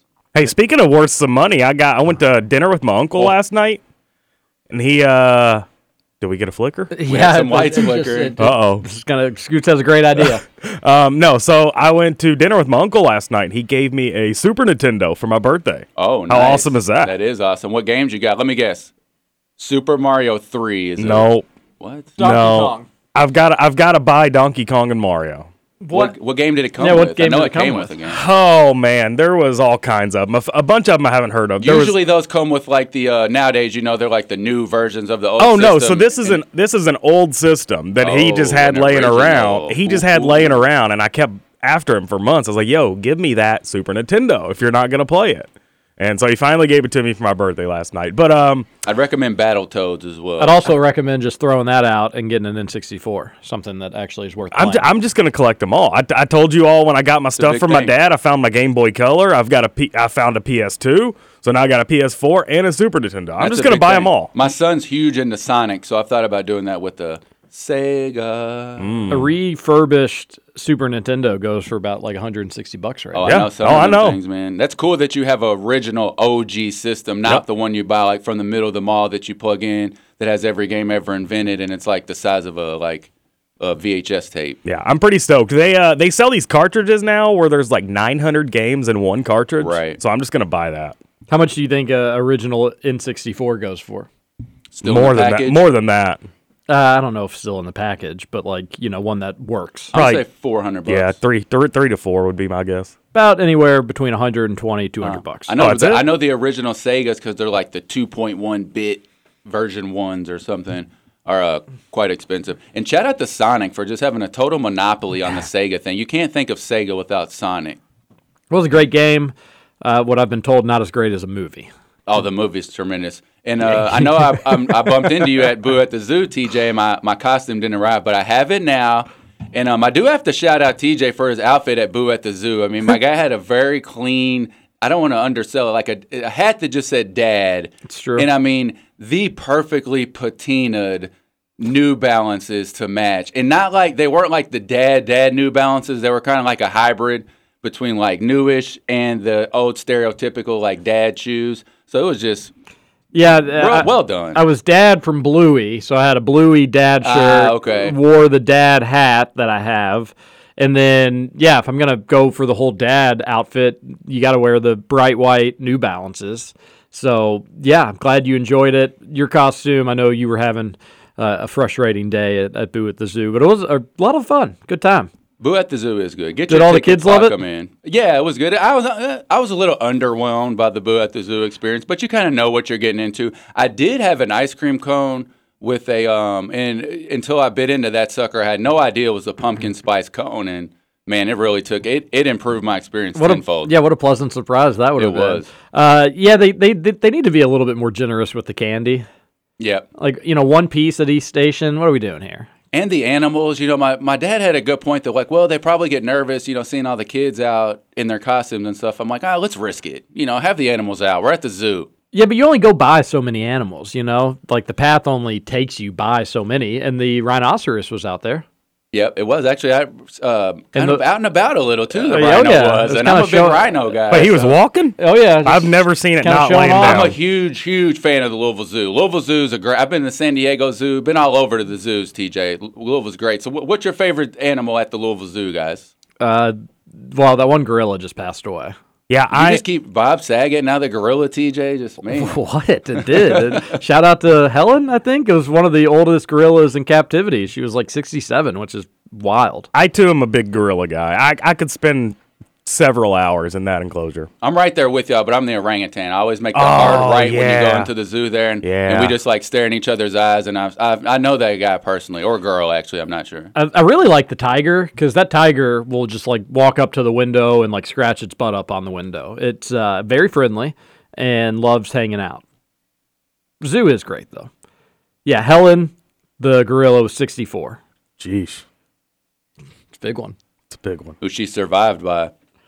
Other gorillas. She survived. Oh, boy. Let's get back to the Thornton's text line, 502-414-1450. This is a nice text. Matt Sack was such a bore. Sounds like he belongs on the BBC. Scooter, you absolutely suck at saying roll call. How can you suck at the roll call? I feel like, do you guys agree with me? That's not a nice texter. Be nice. That wasn't very nice. No, I it thought wasn't. that Nick Roush adopted his roll call kind of like adapted into like a call, like a CAWL, like at some point over the last like year or so. But like it's his thing, so he can do whatever he wants with it. But I was just trying to practice coming on, and I think it's changed a little. One more time. It's a call, but he's turned it into He's like, roll call. We'll have to go back and compare. Oh, man. Some days in studio, he'll just yell. He'll just yell roll call. Yeah. Be like, roll call! Does he move? That's another question I have. Does he like move the mic away? Or He'll does move he his just... mouth away. Yeah, Okay. for sure. Texter 502-414-1450 on the Thornton's text line says, it's pretty mind-blowing how absolutely awful the Lakers roster currently is this season. Even if AD and LeBron were to stay healthy all season, they don't have players that can shoot or can really provide a spark offensively. Not a great look for the LeBron and the GM on the lack of moves made in the offseason. I watch them play, and there's very little would probably get me to be like, oh, that's a terrible NBA roster, like on opening night, but it was just painful, TJ. They suck. Ooh, Lonnie Walker, people forget that he fell asleep on his visit to UK because he didn't feel good. Hey, Scottie Pippen Jr., go let that guy go out there and get buckets. Their roster, man, it's just abysmal. And then don't even get me started on Russell Westbrook. You saw where he can't possibly come off the bench because he's going to get hurt because he's had the same pregame routine for 14 years. So just pouting because he's just shooting these air balls. He tough. really screwed LeBron there. Yeah, well, at least they got that one championship that one time. The injuries of the Warriors have also reduced the wear and tear on Steph and Clay. They have missed big chunks of time, so they may be able to play an extra year or two. That's a good point. You see that from time to time where you get some injuries, and it's like this actually in the long run could be kind of good for you or allow you to play a little bit longer into your career. But it is crazy that they haven't really seemed to age so much. And maybe it's just because what they do isn't reliant on like athleticism, jumping, dunking, being physical. Their bread and butter is just... And they share the workload, You man. give me one little inch and I'm going to be able to shoot Yeah. it from literally anywhere 40 feet within, which is crazy to think about. Yeah, and they've done such a good job of like spreading out that workload. It's not like a lot of LeBron teams where he's carrying them on, both ends of the floor. I don't think people understand Big Blue Drew and Scoots. When we're in our adult diapers in our late 40s, early 50s, probably more realistically like our 80s and 90s, I think basketball is going to look so different. It's almost even tough to... It's not a Wednesday, so maybe we save this conversation for in 6 days. But like, I do think in the year like 2070, basketball is going to just look so different than what it does. I think people are going to be pulling up from like half court on a regular basis. A 4 point and line. there will be a 4-point line. I think I'll almost guarantee that there will be a 4-point line at some point in college or just in basketball. It'll probably start in the NBA and trickle down. But I think it'll be like people will be... I mean, look at it. Look at how much it's grown in the last 20 years where like Reggie Miller was an amazing 3-point shooter, but he wasn't necessarily known from pulling up from super deep. It was just if he was on the line and he had a little bit of space, it was going to go in. Now it's just like people like Trae Young, Steph, and Clay, they cross half court, and it's quite literally like it's not out of the realm of possibility. They may pull up from 36 feet and just make it. So now that's like that's a thing, it's only going to become more common, and I think it's going to eventually lead to just a whole different sport. Go ahead. You remember those games we used to play, those basketball games we used to play when we were kids, and they had like a skill competition and had those spots all over the floor, and you could shoot from them? That's kind of what it's like. It's like all the guys in the NBA nowadays grew up playing that too, and they're like, oh, let me shoot from here because it's a 5-point shot in the game. Yeah. Yeah, it probably will be similar to that. Be passing up threes for fours one day. Like now the NBA, they pass up a layup for a three. Passing up threes for fours is what our grandkids will be saying. I think instead of putting a line out there, they should just put big circles on the floor. And if you hit one from inside the circle, you get that point. It would make the defensive assignments real interesting. The big three stuff, the way they do that's fun. You defend the circles and not so much the court. Then I'll take it in for a 2-pointer all day, every day. That's another thing, too, is the more the game gets spread out, the more you're just going to get, like, easy, wide-open layups, which I don't think is the most fun thing to watch in the world. So, I don't know. It's going to be fascinating. Or monstrous jams. You're, like, inventing a game and, like, playing each other at the same time. You're like, well, then I just defend the circle, then Scoots. And he's like, well, I'll just move the circle over here, then, if you work 5. It's like, well, I'll just move my players in that circle. I don't think this text was for us, but no need to be talking the UK game. Or maybe they're saying we're not talking at all about the football game. Is that what they were saying? No. Or is that See, I wouldn't think that was for Rutherford either because it was sent at like 7:15. I thought it was sarcasm that we're not talking enough Kentucky's game. Who knows? That won't get you a Nick Richards rookie card. I know that. Yeah, you can kiss that rookie card goodbye. Texter says, Tennessee opening spread is plus 14. I'm not kidding when I say this. I will be betting the most amount of money I've ever bet on a game if that's the actual spread. No. Pure comedy. That is the spread. I thought it was 5.5 or something. No, that ended up being a good piece of fake news. I got duped. I was Scoots out there yesterday. I also saw that, and but no, it's 14. Oh, wow. Okay, dang. Well, I definitely went to bed thinking that was real news. I'm not really surprised by that line. Yeah, you can get 14 on DraftKings right now. I may go ahead and do that. 14 and 5 surprised me. I thought it was going to fall somewhere in the middle, like 7.5 or something. No, it's currently 14. I'm going to put some cheddar on it as things stand right now. But getting that bet in. Here we go. I think that's pretty fair, to be honest with you. It's a Kentucky team that is banged up, has struggled at times offensively, been a little Jekyll and Hyde on that side of the ball. Defensively, it gets a lot of respect nationally, but if Tennessee just hung 52 points on that same field against Alabama, I can understand why Kentucky's a 14-point dog. I don't think it's outlandish. I don't think it's too big. I do think it's too big because I'm going to bet Kentucky, but I think for an opening line, I do get it. I think Kentucky's going to play them close. I think it's going to take a hell of an effort for UK to win, but I think Kentucky will play them close. And I also think with Georgia waiting in the balance, Tennessee's not going to be hungry to run it up because they're going to just want to get out of that game as healthy as possible to get down to Athens. So I do think it's too many points, but I don't think it's like this outland. What? 14 points? I don't think that's crazy. Yeah, I don't necessarily think the line is crazy, and I'll be surprised, shocked, TJ, if Kentucky gives up definitely 40 points to Tennessee. I'll be honestly surprised if they give up 35 or even more, assuming there's not like a defensive score or some anomalies at the end or something like that. I just don't see Brad White having these 2 weeks, and they're not giving up 52 points. And you talk to people around the program or people that talk to people around the program, that Brad White was really ticked off with the performance last season against Tennessee. I think he's going to be pretty hungry to kind of put his foot down. And, again, it's a good offense. It's really tough to stop. Alabama, I think, wanted to put their foot down and try to stop them as well. It's going to be challenging, but I'm with you. I like where Kentucky's at going into this game for sure. What do we got next on the text line, Big Blue Drew? Ooh, let's see if I can. The odds for the MVP with Josh Allen is down to plus 139. Let's go, TJ. There's no way it's 139. What kind of odd line is that? He's plus 130 actually right now. Okay. Mistype. Got it. Well, I mean, it could have been plus 139. No I guess, way. Theoretically. Okay, chill. No way. I'm worried about Jalen Hurts. He's plus 450, which I actually think plus 450 is kind of solid value. I still think Josh Allen's going to win the MVP. I'm not backing off my bet, but I do. If it's not going to be Josh Allen, I think we can all agree it's going to be Jalen Hurts. He's having an incredible season, as is the entire team. What did we get Josh Allen at when I told everybody to bet it? Plus 350. So better than plus 139, right, Scoots? That's right. And secondly, it pays to listen to roll call. It does. Hey, we got you on the Oscar National Player of the Year bet before anybody else did last year as well. So Josh Allen will win the MVP. So I hope everybody got it while you did. And again, I will say this, plus 130 is still better than negative whatever. Who do you guys like tonight for Thursday Night Football? Ooh, I hate how much I love the Cardinals. Minus 2.5. Who are they playing? They're hosting the Saints. Oh, my God. The Saints are going marching in to Arizona. Will we ever get a good Thursday night game again? The Cardinals, I think this is a fine Thursday night game. It's not Bills, Chiefs, or anything like that, but like you have two Kyler Murray. You have two offenses that have fantasy interest. I think fantasy interest is the most important thing for primetime games. Yeah, you're not so wrong. if you have like the Commanders going against the Jets, although the Jets are turning into like a decent little fantasy team, I'll think.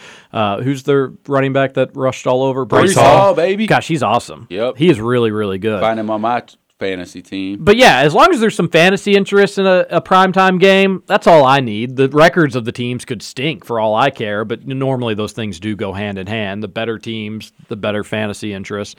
So I've got players rolling tonight, but I like the Cardinals to cover. I'll take the Saints. Give me Taysom Hill to run crazy. I hope not. Cardinals have been really underwhelming this season. Texter says Orange Leaf, not Orange Theory. Said Orange Theory. Orange Theory is a workout joint. Yeah, I'm never going there. My bad. Thanks, Texter, for correcting us. Yeah, I've not been to Orange Theory. Had been to Orange Leaf. The two worst or what were you going to say, Big Blue Drew? I was just going to say, it's like one of those, like, those new age hipster workout trends to me. I'm not going and flipping tires or, like, slamming sledgehammers or nothing. You know what I mean? Mm-hmm. All right, continue. Yeah, you're not in, like, the CrossFit workouts? Nah. Not a big, I've actually been crushing the workouts. And, I've worked out next to about probably 7 or 8 times. Chris Mack frequents the Westport Road Planet Fitness. He drinking mojitos as he works out? No, seems like happy. Treats everyone nicely. Just workout in, moves on. So, yeah, I'm not. I know there's a lot over there by the Orange Theories in the Highlands, like where you're Wait, Chris flipping Mack tires. goes and works out publicly? Yeah. Is it not weird to you? A little bit, yeah.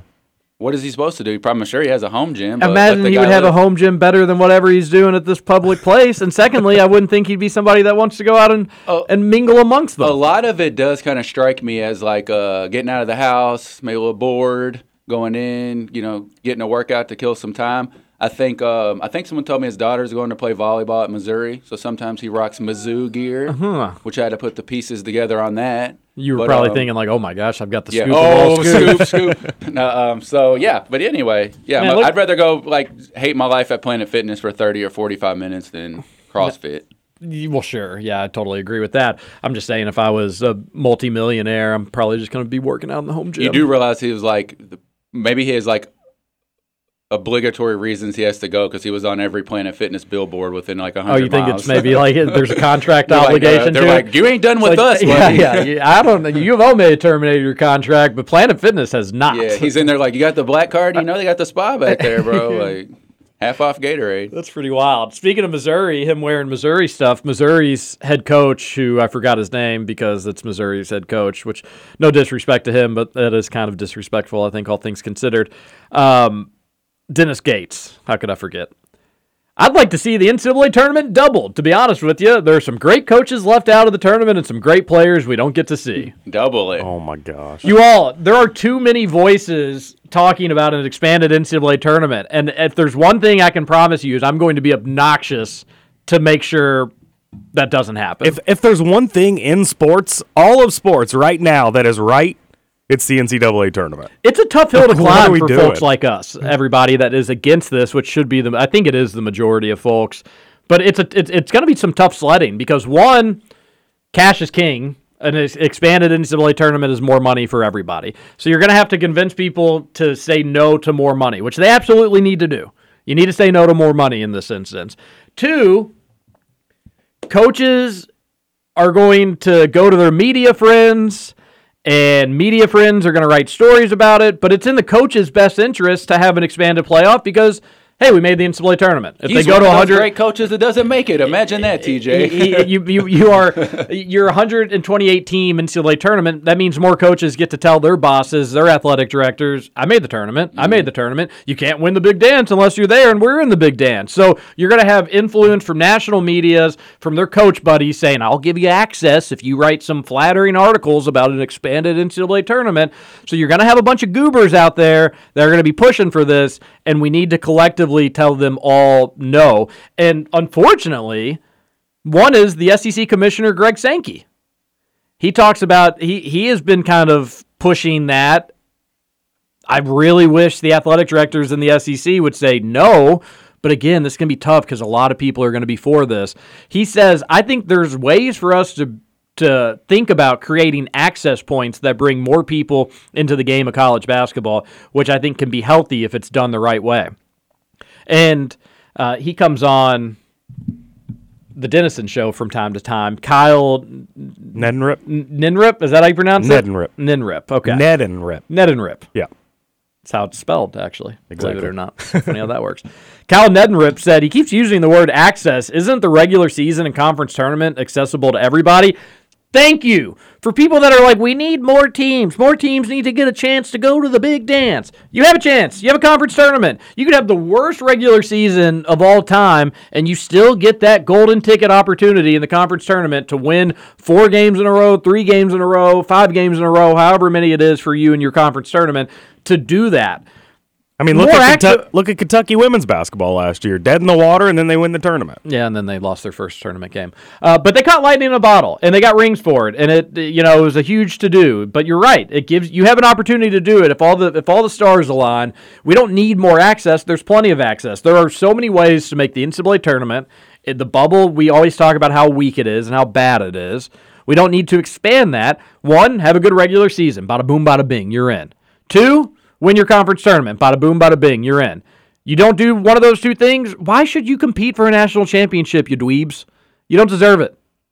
You know it's going to be a tough problem with this too, TJ. It's similar to how we were discussing the NBA as kind of like an outsider's view looking in because we don't have an NBA team. I would say the average sports fan kind of is more like that with college basketball, I guess you could say. The average, especially for March Madness, there's that everyone in the country just kind of observes that. They're going to be all in favor for expanded because we can't have any moderation in this country. If something's good, we just want more of it. So their voice will be loud too because I think anybody that doesn't follow the sport closely is just automatically going to think more March Madness better. That's scary. Because it's a very more money, more people happy, more people involved. Who doesn't want that? Every Karen that's won money in the office pool from here to California is going to be cheering because they think they're going to just dominate the office pool again. College basketball, it needs some leadership in just the absolute worst way. People that actually care about the sport. Oh man. Hey, texter. Let's take our last break. How's that sound, Scoots? Let's do it. Let's do it. Man, people are really running with the Chris Mack reports. I think you got the paparazzi maybe. Kind of wish I wouldn't have gave the exact location. No, honestly, in my experience though, his reputation and just casual observing and social settings, I've got nothing against Chris Seems like he's happy, so I'm happy for him. Think he tried his best to try to get the U of L fan base pumped up, revved up. He played the role, played villain to Calipari when he could. Ultimately, though, just didn't win enough games. And coaching, you're in the business of winning games. We'll come back. One final segment. We'll wrap up the Thornton's text line. We'll tell you about our friends at Salsaritas and Shady Rays when we return here on Kentucky Roll. Roll Cow.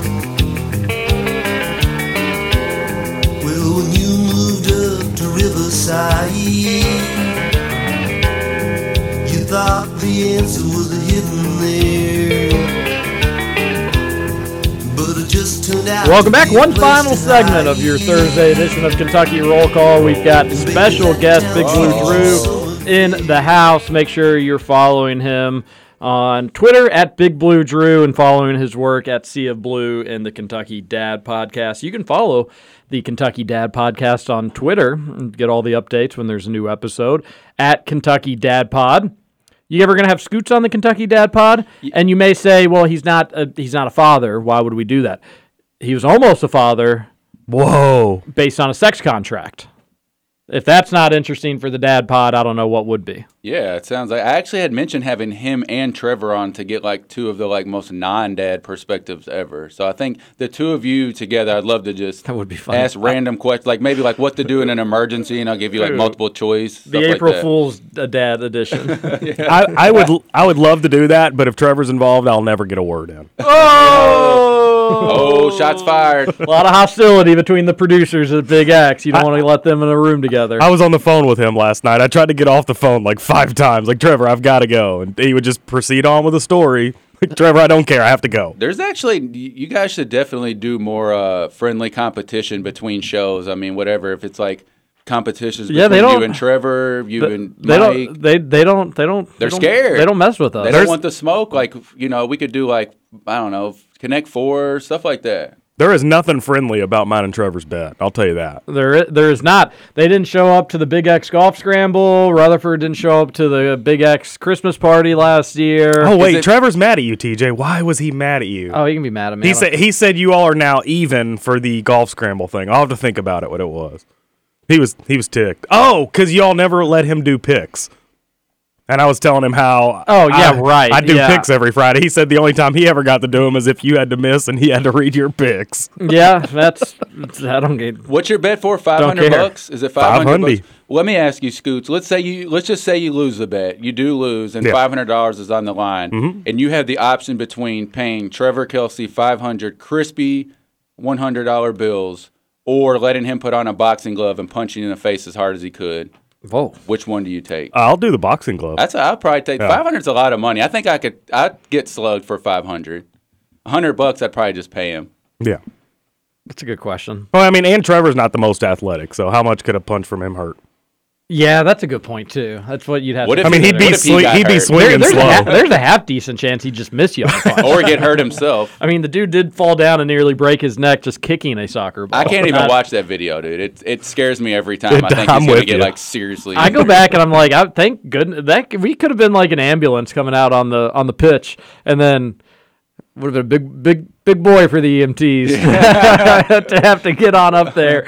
Oh, I'm so happy it didn't go down that way. He was okay, but I bet he was feeling that for a while. Oh, He never told us he was. I bet he was feeling that for a good bit. Let's keep on with the Thornton's text line, 502-414-1450. The two worst environments I've ever been in were UK versus UConn in 2009 and UK versus IU in 2012. UConn fans were awful and classless. Assembly Hall was the most racist and vile environment I've ever been in. Cal wasn't scared of playing IU. He didn't want to deal with their classless fan base. If the game is back, do one at the Yum Center and the next at Lucas Oil. Lucas Oil would be sweet. It would probably be... You'd want security to be as beefed up as possible. But that Sweet 16 game was down in the Georgia Dome in Atlanta, and that there were 10,000 plus IU fans, 15,000 plus Kentucky fans. I mean, there was a ton of both down there for that one. If you did it at Lucas Oil, it'd even be more. Yeah. You just hear that story echoed so many times. Like we were just talking about, there's so many people that if Cal says red, they're going to say blue, and everybody that was in the building that night sticks by the same story of it just being like a complete horror show. I just don't know why people are so quick to discredit Kentucky fans that are like, we got spit on. We had beers thrown at us walking to and from the game. There were people that nearly were trampled, which I get. That's a court storming thing. That's not a common thing. But I don't know why people are so quick to just be like, well, don't be such a baby.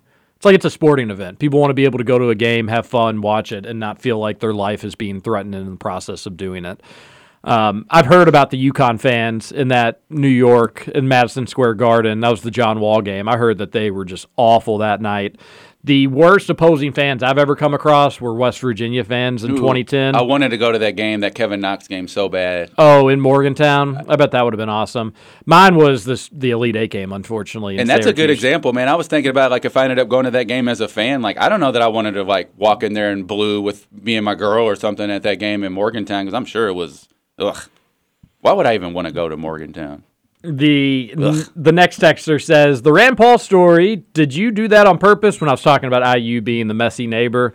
The left is really quick to bring up that Rand Paul got assaulted by his neighbor, but I bet if the parties were reversed, it'd be like it was a political figure that was attacked. Also, Rand Paul did nearly get shot at too. He's had a bad string of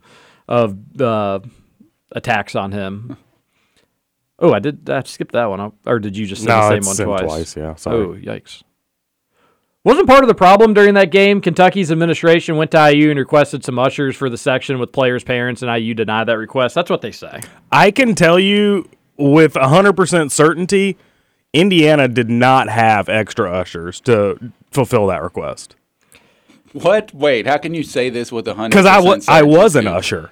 Okay. The plot thickens. So it's like we had the negative experience all starts and ends at Scoot. No, I was not there. Protected the players. I was not there. Scoot specific, like I know how many ushers were in 232 that night. Yeah, but you couldn't spare one. You could have stopped it if you had been there. No, because I would have been frickin' taking tickets like a loser.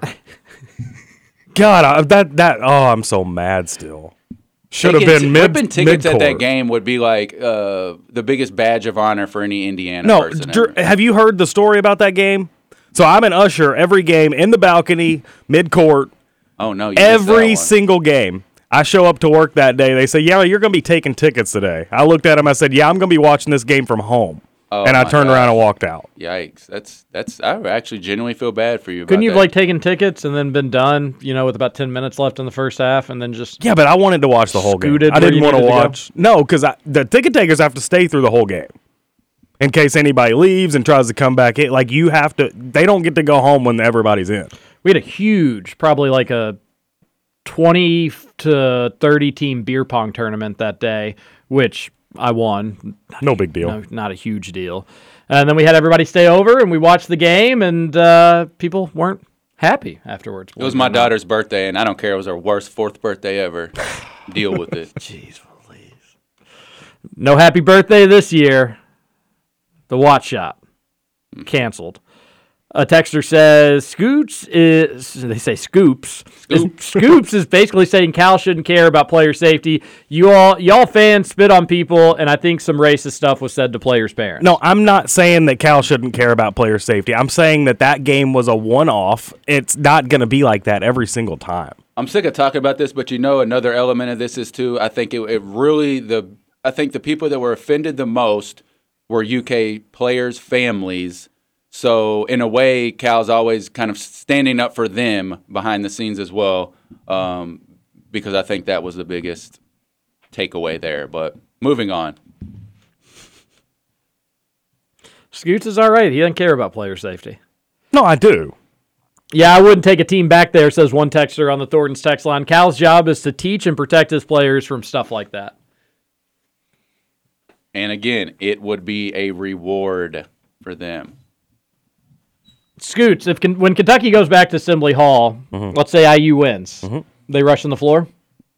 Nah, if Kentucky's not number one, no shot. What if Kentucky's number one? Probably. Yeah. What if they're number 4? Nah, I wouldn't. I couldn't see that happening. Okay. Unless it's a buzzer beater again, then maybe. IU would have a chance when that game actually happens to be funny and kind of cute about it. Like when Kentucky comes out, they could clap and just try to be really proper and polite and nice and stuff like that. Just go way over the top with it, which would be a good troll, but they won't. Mm-mm. They won't. They'll just be total loons. If they're not going to rush the floor for top 5, I bet you is upon entering in, you as a ticket taker, this time you're also going to have a pamphlet with floor storming etiquette and here's what we're going to do. And I guarantee they're going to have something. It'll be on the board or something. Yeah, What if Kentucky fans storm the court? Play at a arena of a place where they cut down nets after losses. It's just not something that you should do. Any Kentucky fan that goes to UK basketball. Assembly Hall should storm the court at Assembly Hall. If we beat them, that'd be awesome. Oh my gosh! Think of the outrage. Then it wouldn't be so fun. At that point, it was dangerous. UK fans shouldn't have done it. A texter says, that's not the full story according to folks who were there. A large number of IU fans were nasty to our players' families before and during the game. It had nothing to do with wins or losses. The damage was done that day long before the Crapford shot, not the Watford shot. The Crapford shot. That's a good one. Yeah, that's another thing, too, is that, Calipari's been doing all this stuff for a while. Do we not just believe that, he's got his reasons and they couldn't have some validity to him? or are they just not good enough for old Scoots? Not He's sure. been doing this a lot. He's played in a lot of hostile You should have called in environments. sick today, Scoots. It was just a bad day. That was a good time. For Indiana. No, happy listen, to have an Indiana I love fan talk. here. I love nothing more than talking about this. But obviously something happened. Didn't make Calipari happy. It does seem to evolve around the players' families, but even just casual UK fans there, they all have their horror stories. It'd be kind of cool if when the game goes back to Assembly Hall, especially there'll be even more years removed and those guys will be old. It'd be cool to me if maybe Cal invited some of them back, had them on the bench. How cool would that be? Bring some of the national championship players. Just get the rings out there popping. Wear the rings too, for sure. Here's the thing for me. So it sucks. Like, I hate that Kentucky had this experience that year, and I'm not trying to defend Indiana by any means, but this happens elsewhere. You know, like, this isn't the only place this happened. I mean, you all talked about West Virginia. That texter talked about UConn. Like, that is just the nature of college basketball. Yeah, and I low-key kind of hate that. My West Virginia experience was a neutral site. That UConn experience was a neutral site. Technically, it was in New York. What happens at home gyms, too? It does. I mean, but Kentucky played at Kansas this past season. You didn't hear any horror stories. I went into a UK road game at Kansas in 2016. Yeah, I wouldn't hear any horror stories either if Kentucky went into Assembly Hall and won by 30. You wouldn't have heard any of this. I don't think that's true. I think you were going to hear about the way the players' families were treated directly behind the bench too. It's not like they were up in the nosebleeds with like some of the, you know, with some of the with people. They were like in the donor seats, like the richest of the rich that the arena has to offer, and they still just had supposedly pretty horrible experiences. And the fact of the matter is, it's just not a game Kentucky has to do. So it's like all these things happen. They're annoying. I know people are sick of us talking about it. We're going to move on, but we're just reading text at this point. It's not something Kentucky has to sign up for if they don't want to have to deal with it. And that's what I don't think people understand. It's almost like they think it's like God's right to college basketball to have these teams play one another. Well, no. IU kind of ruined their chance at that happening, but sounds like it's back 2025, 2026. You want to get this one, Big Blue Drew? Where are we at? I'm 48. Yep. I'm 48 from Western Kentucky. I grew up with this rivalry. I'll be happy to have it back. It's much bigger to me than the so-called Tennessee rivalry that didn't exist until Matt Ford suddenly started his propaganda campaign about what a historic rivalry it has always been. Matt Fordy is what that texter says, which is funny. I consider Tennessee a bigger rival, and I know Indiana has significantly more basketball tradition than Tennessee does, but you're playing twice a year, sometimes 3 times a year. You're playing for conference championships. You're playing for conference tournament championships. That's more meaningful than just a regular season game. And I've got people in my family that are IU fans, and I have gone to several UK IU games. It is something that I grew up with as well. It just doesn't stick with me. I don't like. Maybe if IU had been good over the last 2 decades, I'd feel differently. But they are as mediocre of a basketball program as it gets. And Tennessee has been just as successful as a basketball program in that time span as IU has been. You know what ruined all Kentucky's this? Playing for conference stakes with them. IU, it's just meaningless this or that, unless they meet in the tournament, of course. You get your wish if Kelvin Sampson doesn't send too many texts. He's still the coach at Indiana. Indiana is Houston, basically. I think IU with Kelvin Sampson would have done very well. So you're probably right about that. When I covered the Sweet 16 and Elite 8 in Kansas City, he's with Houston, and they asked him like, "Oh, what's the biggest difference with like college basketball recruiting?" Kind of worded the question with the troubles he's had. And I believe his response was, "There wasn't no wiretaps back then." Yeah, that was pretty bad. Ever-changing landscape of college athletics, but that was impermissible text messages was a silly reason to have somebody end up getting fired. I think I've said it since. I think Indiana wins the championship that year if it wasn't for that. They could have. He's a great coach. They were Kelvin rolling. Sampson's one of the best coaches in college basketball. Big Blue Drew, you still hooping and getting buckets? Ooh, about 6 months ago, I said absolutely not, but yes, I am. I'm hooping, getting buckets right now. I've been working out, trying to stay in shape. So catch me serving up buckets at a Southeast Christian church near you. Did I hear you were golfing too? I think, yeah. So I'm a golfer now. No big deal. I think I'll be golfing tomorrow. Maybe my 6th time going golfing, so I'm really excited. Guess my basketball invite's been lost in the snail mail. I think it might be with my Halloween party invitation. Guess my golf invite's been lost in the snail mail. Oh, we're going to go. I just had to get functional. I didn't want to go out and be like. I get that. You know what I mean? get that, Scooch. He's trying to just get his bearings down. Yeah. Scooch loves just beating up on people that like shoot in the 130s, 140s. That's not true. Just Plumlee, bro. He's a maniac. He's a sick man. What is one thing you guys miss the most about high school? Plumlee, bro, you cannot ask us this monthly. I already said mine the other day. The girls. Easy. I'm with you on that. Square pizza. At St. X, it was definitely just lunches. Lunches at St. X were amazing. It was great food. Metabolism worked a little bit better back then as well. Good times all around. St. X lunches. Bosco sticks. I dipped my Bosco sticks in my slushies. You don't miss the girls? Oh, wait. I know. I don't miss the girls. We didn't have any girls at our school. We had a focus on our relationship with God. Ever heard of him? Yeah, ever heard of him? And we stewardship, focused leadership. on a little thing called academics and stewardship. Academia. Yeah, thank you, Scoots. I don't know what they were teaching at Pekin. Girls made it easier. My high school freshman class started with like around 80, and we graduated like 18. It was like statistically one of the worst high schools like in the state. What? For 80 sure. to 18? I'm telling you, you can like. Where'd everybody go? The streets? Yeah, they belong to the streets now. Jeez. That ratio was right. I know it was like seriously like well under 50%, like 20 to 30% of us that started finished high school, pregnancies, all that stuff. So that's a big one. Sheesh, right, Scoots? Sheesh. The game at Assembly was like a party gone bad. We came over, your crazy family was there, and acted up. Your drunk neighbor came by, started a fight, and someone drank all the beer we brought. In the future, we can still hang. You can come over to our place. We can be friendly at someone else's party, but we're not putting ourselves back in that bad situation at your place. That's from Shano. Pretty good analogy. That's a good analogy. Spot on, Shano. We also had a tweet, normally a good way to bypass the Thornton's text line, but time has passed, unfortunately. Billy says, IU deserved Crean so much. They were so perfect for each other. Just dorks cashing in on their past accomplishments. Probably when the IU fan base, though, was rocking and rolling the most. They haven't really been rocking and rolling that much since. Maybe this year will be a little different. Oh, this year will be different. It really never turned into the fever pitch under Archie that it was at the height of Crean, which that was part of my issue is that, like, a lot of this is taught by like it's like brought on by its coaches, and Tom Crean was the one who was turning that place into a hornet's nest more than anybody else. So maybe with Woodson being there, and again, who even knows if Woodson will be there by the time these games roll around. Oh yeah, Woodson's there for life. Whoever, hopefully, the coach is at IU will just be like, "Hey, you all, let's have a good time. Let's be rowdy.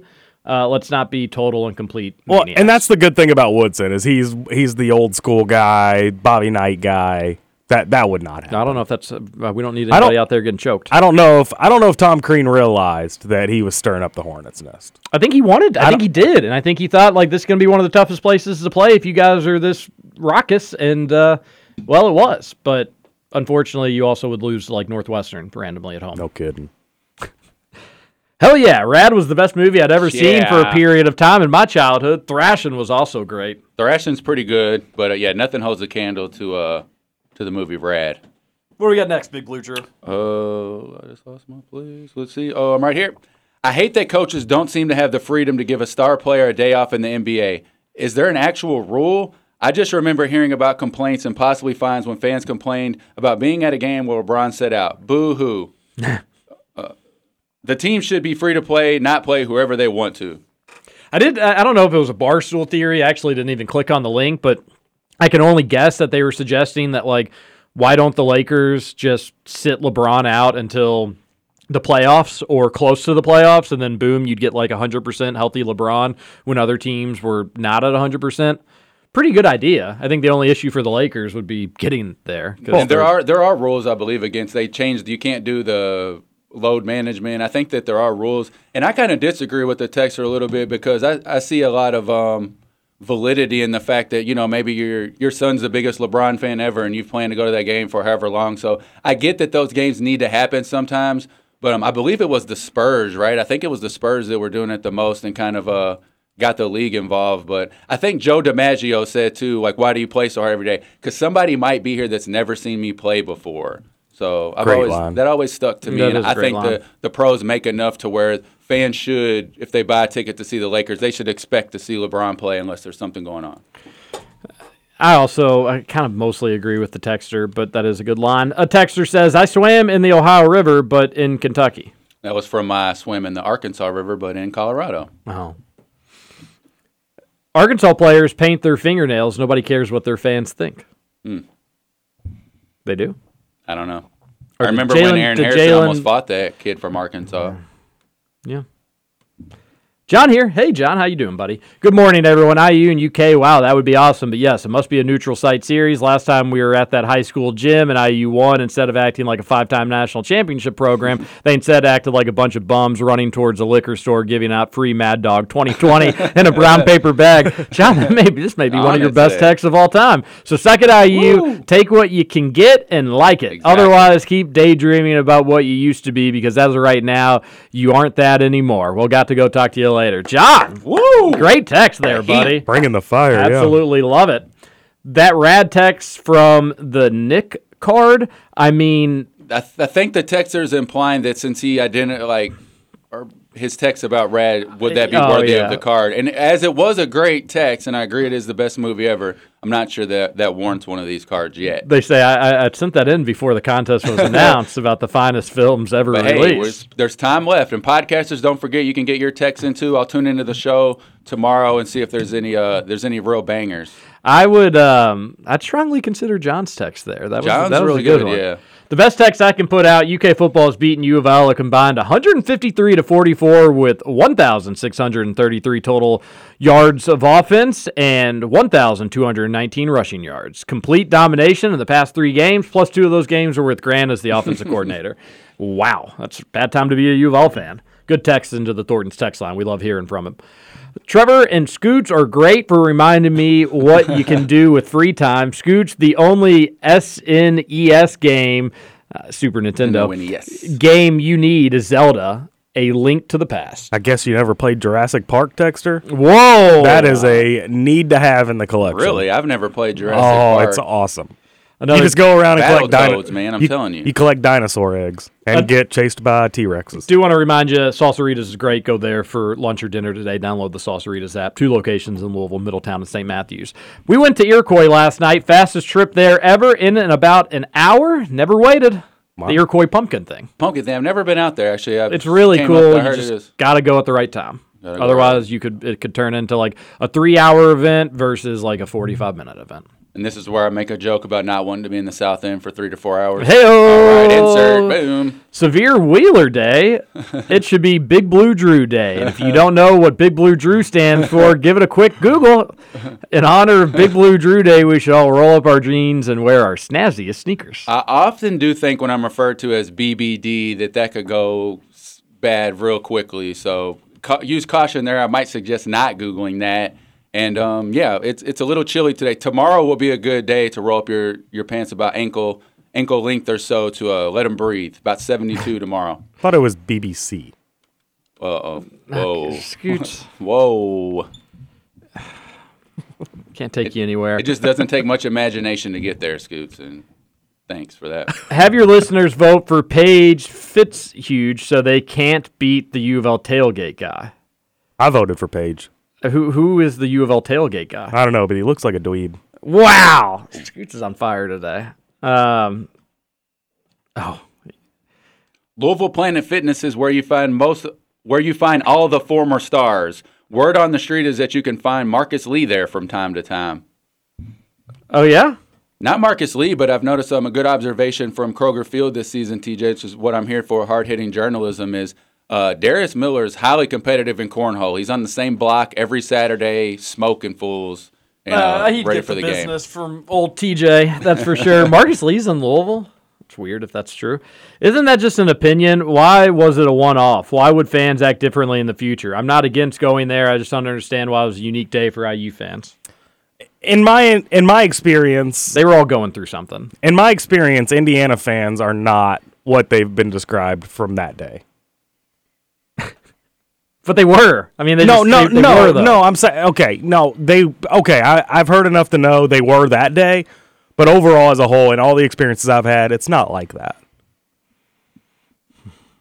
Last text says, wanted to apologize to Big Blue Drew. Growing up, I worked him on the local neighborhood goals. TJ too. Fake news. Who was that? Your brother. Wait, no, that's not true. I played a game of 21 with tips recently, and you just talk about having a good day, man. 21 with tips 21 is a great with time. tips as an adult. So what was it? You're doing one well. hand all the way back to 0, 2 half, or was it? We were kind of doing what you and Scoots were doing earlier. We were just making rules up as we went. Like, no, wait, it's you're back to 15 or One-handed tips, you go back to 0. Yep. Two-handed, you cut your number in half. okay. Yeah. What about dunk tips? Because we're lowering goals in my neighborhood. Dunk tip, baby. you're out. You got to go home. Yeah, no, really, that's how we would play it. Like dunk tip, you're out till there's another dunk tip, and then you come back in, the other person goes out. I never played dunk tips. Oh, we would do dunk tips on low goal. With tips is about the only way to beat me in game of 21. Whoa. Do you do anything like when it's game point, 20, you got to go back down? Do you remember people used to lick their finger and write stuff on the ball to give you bad juju? No, I mean, I don't go that far, but I may roll the ball to you. I'll throw it to you with a little bit of spin, maybe do the fake mooning before you shoot. The fake mooning's a classic, always a good time. Shout out to Randy Moss. All right, we are out of time for the show today. Big Blue Drew, this was a lot of fun. It always fun. flies Always by fun. when we have you on the show. Thanks for breakfast. And thank you for breakfast. You're a stand-up guy. You just, maybe Roush, you take this fraternity leave a little bit longer, rush a few other fraternities. No, we're just kidding. Roush should be back someday. We don't know when. We'll be back tomorrow, 7 a.m. This is Kentucky Roll Call. TJ Walker, Big Blue Drew, and Justin Kalen. We'll never back down at the Broadway store. If the road gets wet, it'll freeze tonight. But I got something